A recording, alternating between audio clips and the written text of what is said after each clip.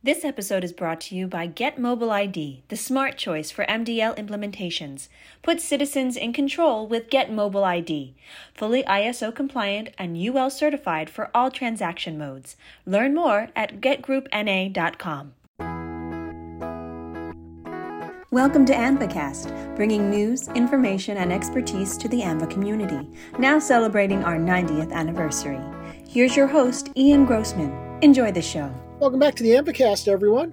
This week, I'm welcoming a first-time guest on the program, a long-time ANVA personality, a newer ANVA staff member, Patrick Fernan. Patrick, welcome to the ANVAcast. Thanks, Ian. It's great to be with you. So, for those who don't know, we're going to talk a little bit about Patrick's background and the work he's working on in our driver licensing area. But Patrick, you've joined the ANVA team, about 6 months now? Not quite 6 months ago, mid-August, coming from the Wisconsin DMV, and very excited to be part of the ANVA team now. And in full transparency, for those who don't know how ANVA is structured, Patrick does report to me, and that's not the only reason he's saying it's exciting to work for ANVA now. Yeah, you got to suck up while you're on probation, right? Why not? But not new to ANVA. Your background in the DMV space and in Wisconsin and transportation has quite a history. Right. With ANVA, I came to Wisconsin DMV in 2005. I came over with Lynn Judd, who was the ANVA board chair in 2010 and 11. We both came over from the highway side of the Wisconsin Department of Transportation, and DMV is part of DOT as well. And so when I came over in 2005, one of my first duties was to take on Real ID, which had just been passed. Yeah. And my first ANVA group was a group that was thrown together pretty quickly on Real ID. So I remember flying out to the headquarters and having this meeting with people from across the nation. And it was really a fascinating experience. I was pretty nervous, though. I didn't really know much about ANVA at the time. And so a quick 18 years later. Right. But I imagine some of those people who were in that 2005 Real ID meeting are still involved and active in the ANVA community. Oh, yeah. I especially remember as he eventually became the Oregon DMV director, Tom McClellan, and he and I were on the international board together when I was the administrator from Wisconsin. So it was a good introduction from that, yes. And even from your early days on the DMV side, though I know you went on to wear many hats, your roots were on the driver licensing side of DMV. Exactly. When I came over, I was the director of drivers in Wisconsin. And so that was the call center. It was withdrawals and citation recording, uninsured motorists, CDL third-party auditors, driver licensing generally. And then medical was a big part of that as well. So I really got immersed pretty quickly in the DMV driver world. Yeah.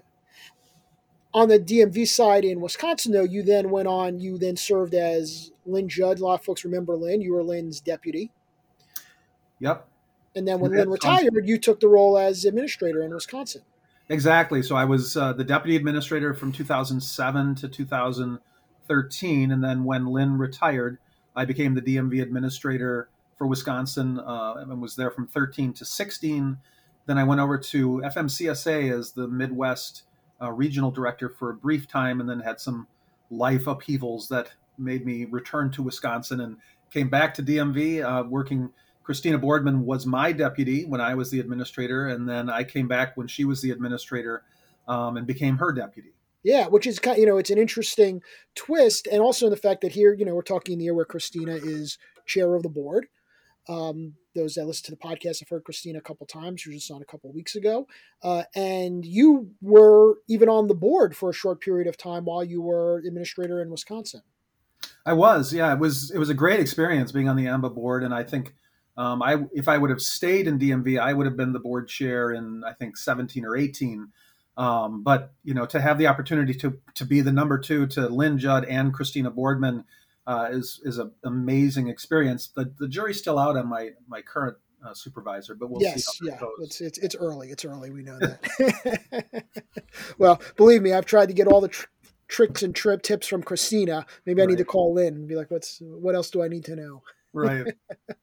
So A little less than 6 months. You're now the director of driver licensing here at AAMVA. Let's talk a little bit about the work and the portfolio that we're working on in driver licensing. Let's start with, you mentioned you started with Real ID, and still we are here 18 years later, still supporting jurisdictions who are either attempting to be compliant, preparing for enforcement, and it's led to a number of conversations around reciprocity, interoperability, and ultimately the similarities between the driver license compact and the state-to-state service that was created to enable Real ID implementation. Right. That's a big focus of your work right now. Talk to us a little bit about what's going on in that space. Sure. So within the driver program, Jesse Ross, who a lot of people would know, has been the AAMVA DLC coordinator. And with state-to-state's functionality, able really to effectively accomplish the goals of DLC, a decision was made by the DLC membership and the state-to-state governance committee that state-to-state would become a preferred method for accomplishing DLC. So right now we're in the midst of integrating the DLC governance and the state-to-state governance into one entity that will promote efficiencies and really accomplish the goals of the DLC in an effective way. A lot of people know that the DLC was basically from the 80s and 90s, and so we're in a new world of technology and means to accomplish those ends. And so this hopefully will be a very smooth, almost invisible transition, but it'll end up being a great thing for both state-to-state and DLC. And for those who don't know, the DLC, the Driver License Compact, is essentially the compact that most states have entered into, that allows them to acknowledge a conviction when their driver is convicted of a violation in another state. So that state convicts a driver of a moving violation of some sort, they could send that violation to the state that has the actual license for that person, and that state will put it on the record as if they had done it as that state. It's to make sure that folks are held accountable when they break laws in other states while driving vehicles, essentially. And like I said, most states are part of the compact. Even those that aren't often operate within the auspices of it. But when you talk about the technology that state-to-state offers that we didn't have beforehand, talk a little bit more about what has the process been like to do everything the compact that I just laid out versus what the future could hold leveraging state-to-state. Right. I mean, when you boil it down to, you talk about the difference between mail and real-time electronic submissions, right? Yeah.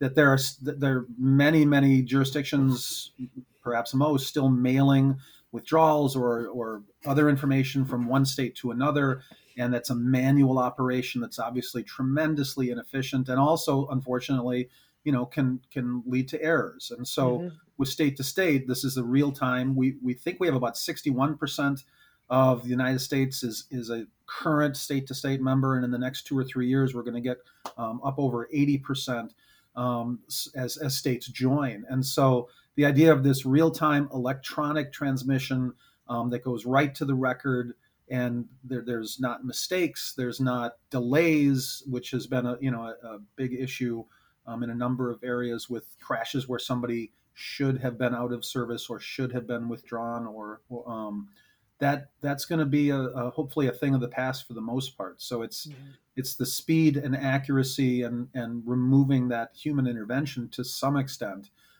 That's going to be the big, powerful tool going forward. And those that have listened to past episodes will remember we've had, in fact, Christina has been on past episodes along with some others talking about the driver history record function in state to state that allows the exact functionality that Patrick is talking about. But when we talk about the integration of the two, it comes from a recognition that those that were operating and overseeing driver's license compact are by large the same agencies that operate state to state in their jurisdiction, because it is the U.S. licensing agency. And that's where the opportunity for integration really presents itself in terms of governance. Exactly. And well, Wisconsin is a great example, because Wisconsin was I think it was the first state to go live with state to state. Does not belong to the DLC, to the driver's license compact.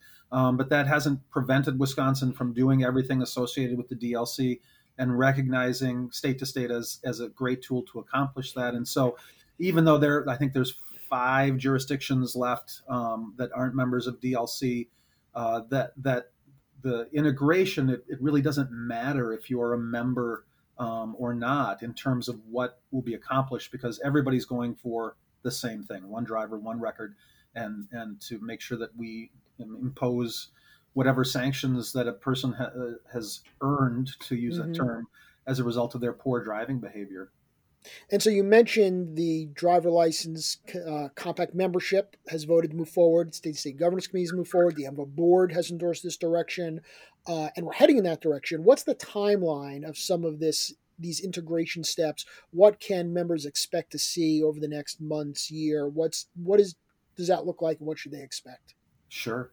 So right now we're working on some charter changes to the state to state that would allow the integration, that will need approval from the state to state governance board, the AMVA board of directors, and then so that'll occur in April for the state to state governance board, in May for the AMVA board of directors, and then at the September AIC, the DLC membership meeting will occur where they will approve it as well. The ultimate goal is to have this integration done and complete by January 1st of 2024. We'll also be creating a new financial structure. There's dues that have been not collected for a couple years, and there's money in the DLC account. And so we'll be working out the mechanism for dealing with the money and whatever added expenses might hit state to state as a result of the integration of DLC. We also want to make sure that we communicate effectively with the jurisdictions and with stakeholders that rely on state to state or the DLC. So we want to make sure everybody knows that while things are changing, they're getting better, and that people don't have to worry about some dilution of the efforts of DLC or state to state as a result. And then once we have that integration completed, then we'll sort of go in with some best practices, with some changes to processes as we go along. But the big pieces are the charter approvals and the communication strategy, and then the financial structure. Great. So let's shift to another big priority. I've had Jeff Oberdank and some others on here over the past year talking about our efforts to modernize the CDL test platform, particularly the skills test, the pre-trip inspection, all the piece that's being modernized. We've talked about what that means and how that focuses on critical safety skills. Give us an update. It's been a few months since I've had Jeff or anyone else on to talk about where we are in CDL test modernization. So let's update our listeners to where we are on that project. Yeah, January, February, March are bringing a lot to that CDL modernization. So we had a call, if you will, with a couple hundred people on it back in September, sort of talking about that we're moving forward with CDL modernization. As you said, it's the inspection and the basic skills.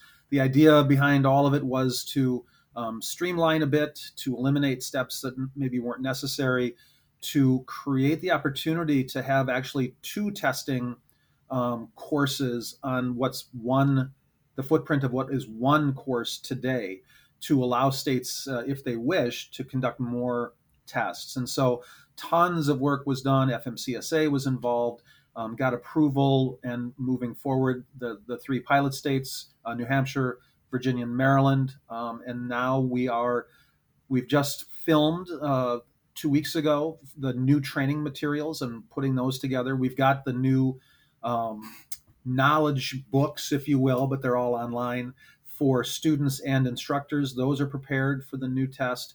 And we're having our first Train the Trainer sessions at the end of February, beginning of March. And we're going to have, along with the 3 pilot states, we're adding 28 more states that want to start offering the CDL modernized in 2024, with the hope of having another class for brand new trainers in late spring, early summer.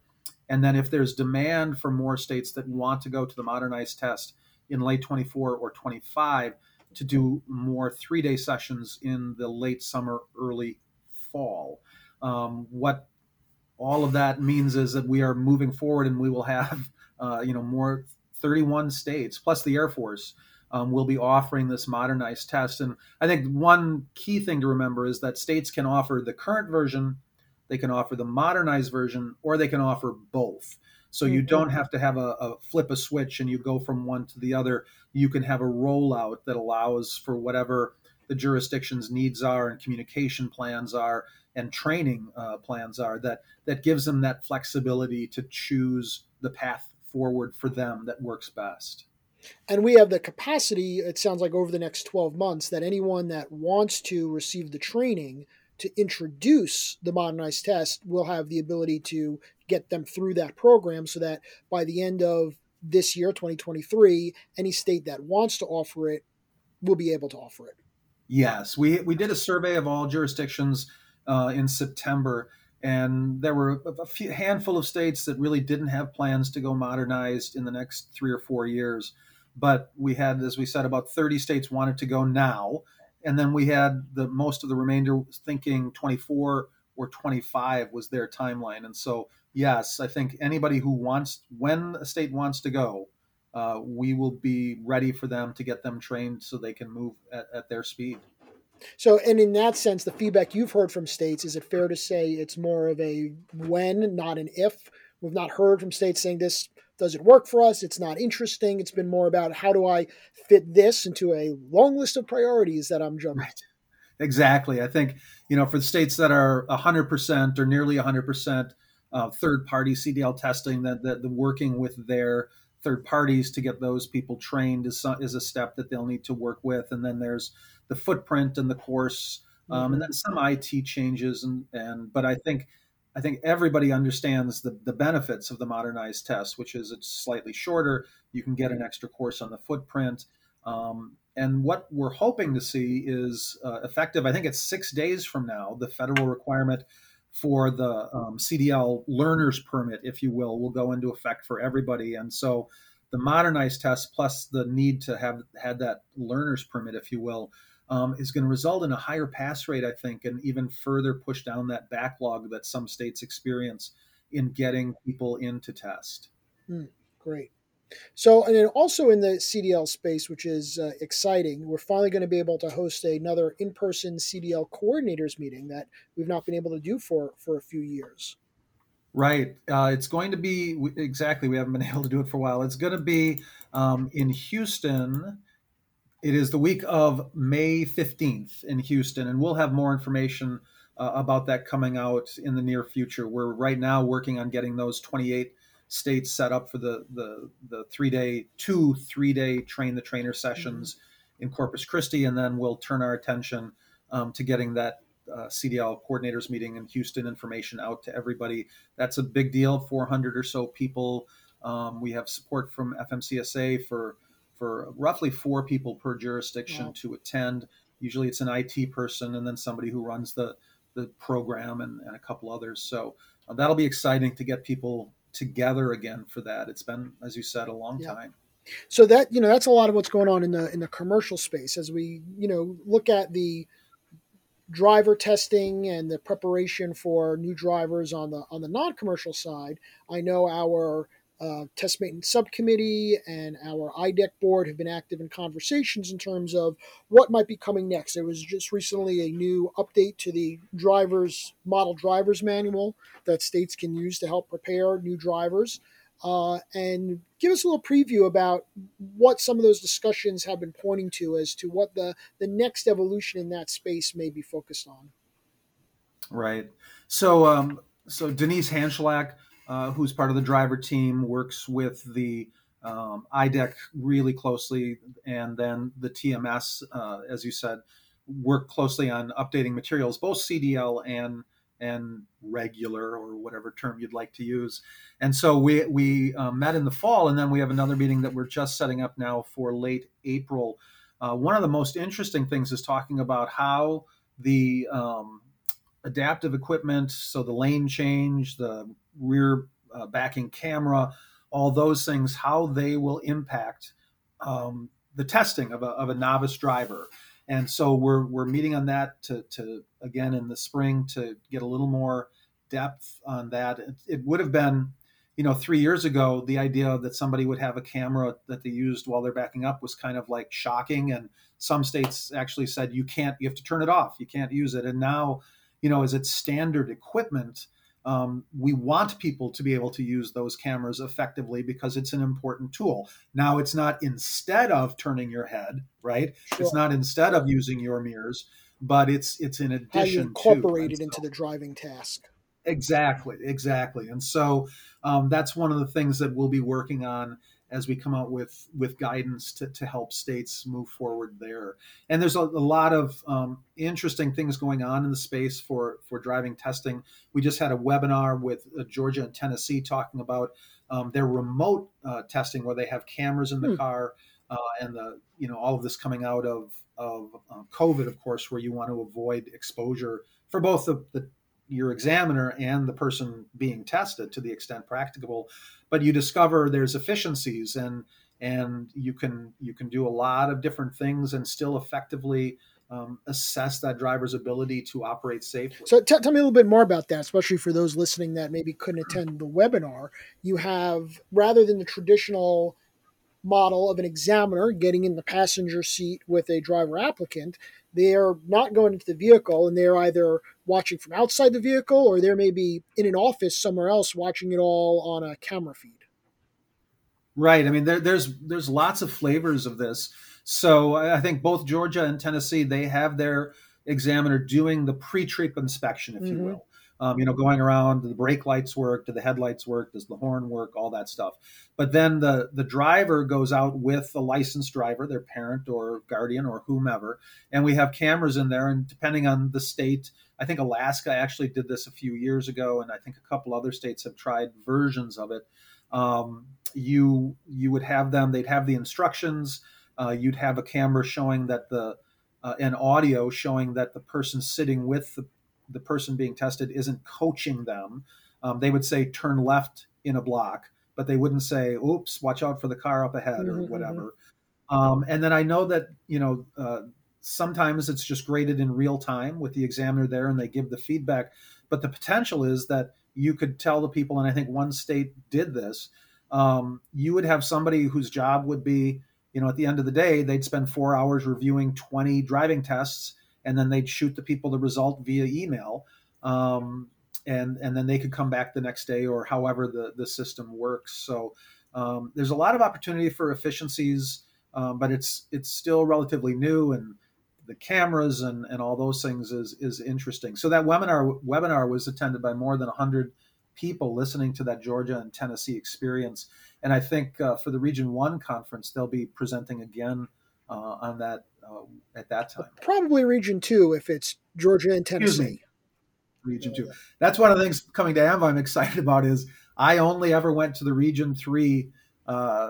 So I've never been to Regions 1, 2, or 4. Yeah. So I'm very excited about that. I do actually know where they are. So we'll get you the map. Region 2 for that. So what else? As you've come in here nearly 6 months in, I know those are the big things that are taking a lot of your focus, but where's some other areas that are moving in the driver licensing space that maybe is in the works or is upcoming that maybe we'd want to give the members a heads up to? Sure. Well, Paul Steyer, who's AMVA's vehicle programs director, just had a meeting on autonomous and connected vehicles, and we are sort of reinvigorating the driver subcommittee portion of that. And so Denise and I attended that, and that was just fascinating. We actually got to ride in one of the Cruise automobiles that is driven in the streets of San Francisco autonomously. This was your first time in one, I believe, right? It really was, and it was great. I mean, there's so much to work out, obviously, and California and some other states are leaders, and there's lots of issues to be resolved. But I just think of the benefits that can come from that. From you have an elderly person who can stay in their home as opposed to having to go to assisted living, because there's a vehicle that will come and pick them up and take them to the doctor's appointment and the grocery store and the pharmacy, and then bring them home again. Or just somebody who likes to party and they are going to get drunk at the bar, but now they have a car that can drive them home instead of them operating unsafely. So everything needs to be worked out, but it's just such a interesting potential for saving lives through the use of this technology. And so, but since it was your first time in one, I'm curious as to your, what that experience was like as someone who had never done it before. I've heard others talk about it, and I don't want to lead you one way or the other, but because I have heard others talk about it, I'm curious as to what your first impressions were and where your comfort level sat. Right. Well, so I think it's changing in San Francisco. When we were there during the day, there has to be somebody sitting in the driver's seat, able to take control. So we were in the back seat, and there was somebody sitting in the driver's seat, but it was being driven, by the computer, if you will, at night. And now I think it's going 24/7. There doesn't need to be an operator in the car. So it was very interesting with this car, and one of the most interesting things, we came to a four-way stop, and our car got there second, but the person who had got there first was waving us to go through because there was a driver sitting there. And then the car, of course, is not going through because it's not the car's turn. And the operator said the most common feedback he gets is people get a little upset because the car follows all safety rules. So it is going to go the speed limit. It is going to use its turn signal. But I didn't feel unsafe at all. We had somebody come out into the street in front of us. The car stopped. We actually had a car come at us going the wrong way down the street, and the car stopped. So I was really impressed with how it was. And we got to see a version of the new vehicle they're building that is basically 3 seats on each side facing each other, and there is no cockpit, there's no steering wheel, there's no driver. Just a control panel to punch in where you want to go. Exactly. And basically that'll be like it can be like a shared vehicle where it stops and picks you up. You got 4 other strangers in there, it drops you off at the dentist office, it takes you home from the airport, whatever it is. So I thought it was it's really an exciting time. Yeah, that's fascinating. Well, I appreciate you spending time chatting about the driver program. For folks that want to get to know you a little bit more, one thing, we've talked about Christina, we've talked about the AIC. You are a Wisconsin native yourself. I am. We're having the AIC in September in Madison. I've lived here my whole life, and so hit me up. I'm going to prepare a list of the places that are walking distance from the event hotels that are maybe a little more secret and funky and fun. So anybody feel free to hit me up, and I'll shoot you my cheat sheet of Madison nightlife. Patrick's preferred places. I'm trying to do alliteration pubs. Here. Patrick's preferred pubs. But it will be restaurants. There's a great video arcade pinball place that's in walking distance. There's a German place where you can do boots of beer, and I'll train you how to do that. If you're the last person, the person after you finishes the beer, you have to buy the next round. So you'll never want that to happen. You always want to finish it.